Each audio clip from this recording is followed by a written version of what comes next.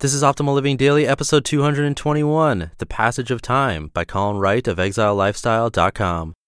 Get ready to maximize your potential with Optimal Living Daily, the podcast that brings you the best in personal development and productivity every day of the week. Your optimal life awaits. Now here's your host, Justin Malik.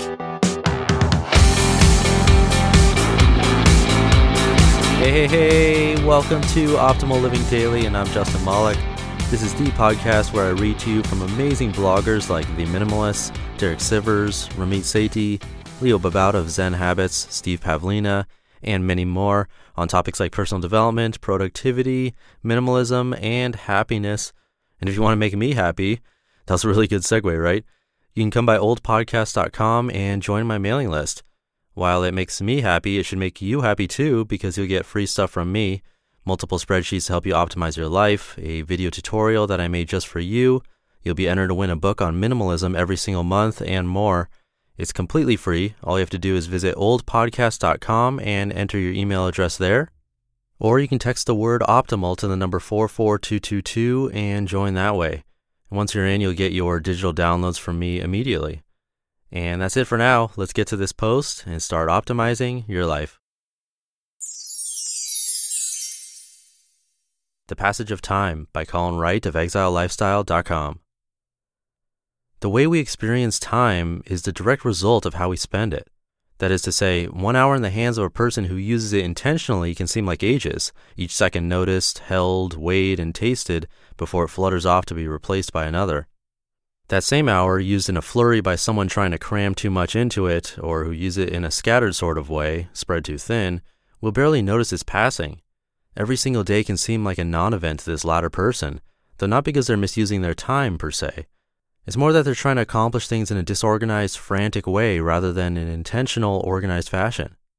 When I bring this up to some people, they tell me that they are very organized, thank you very much. They have pocket calendars and reminders on their phones. They're GTDing and inbox zeroing and Pomodoroing and making use of every other clever time optimizing trick they can find. They're the most organized people they know. It's time that's the problem. Time doesn't seem to want to fit into one of their boxes, which leaves them drained and unsatisfied most nights, struggling to get to sleep because their brains won't slow down and their bodies are running on fumes. There's nothing wrong with being ambitious. I consider myself to be a very ambitious person, and I do my best to surround myself with people who likewise want to get the most out of life.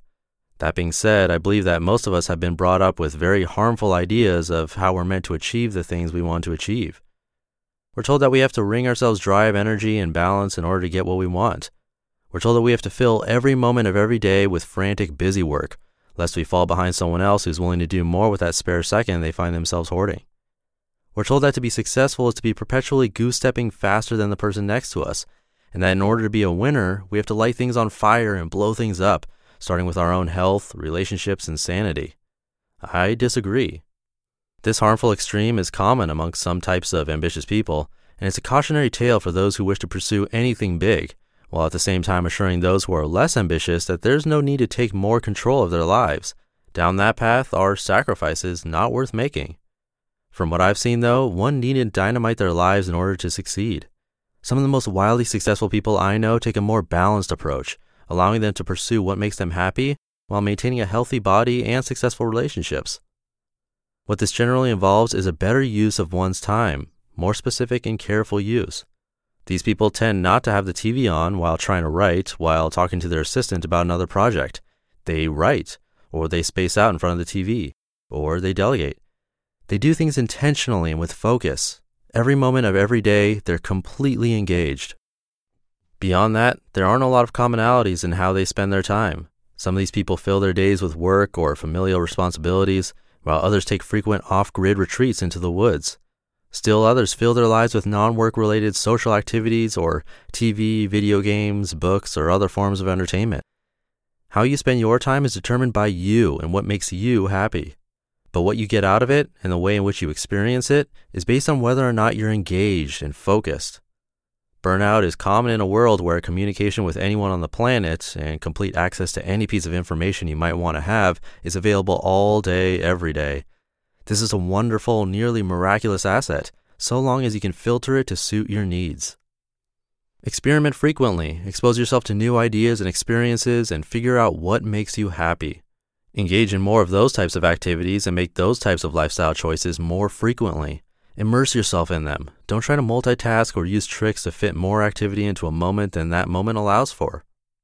We all have the same amount of time to spend each day. Assess how you're spending yours and be sure you're getting the most bang for your buck. You just listened to the post titled The Passage of Time by Colin Wright of ExileLifestyle.com. Like I mentioned earlier, you can add a lot of happiness to my life if you join the OLD family for free. There's a lot of free stuff in it for you, and it's a great way to show your support. Just visit oldpodcast.com and enter your email there, or you can text in. Just text the word optimal to the number 44222, and that's a faster way to join. I hope you're having a great week so far. Stay happy.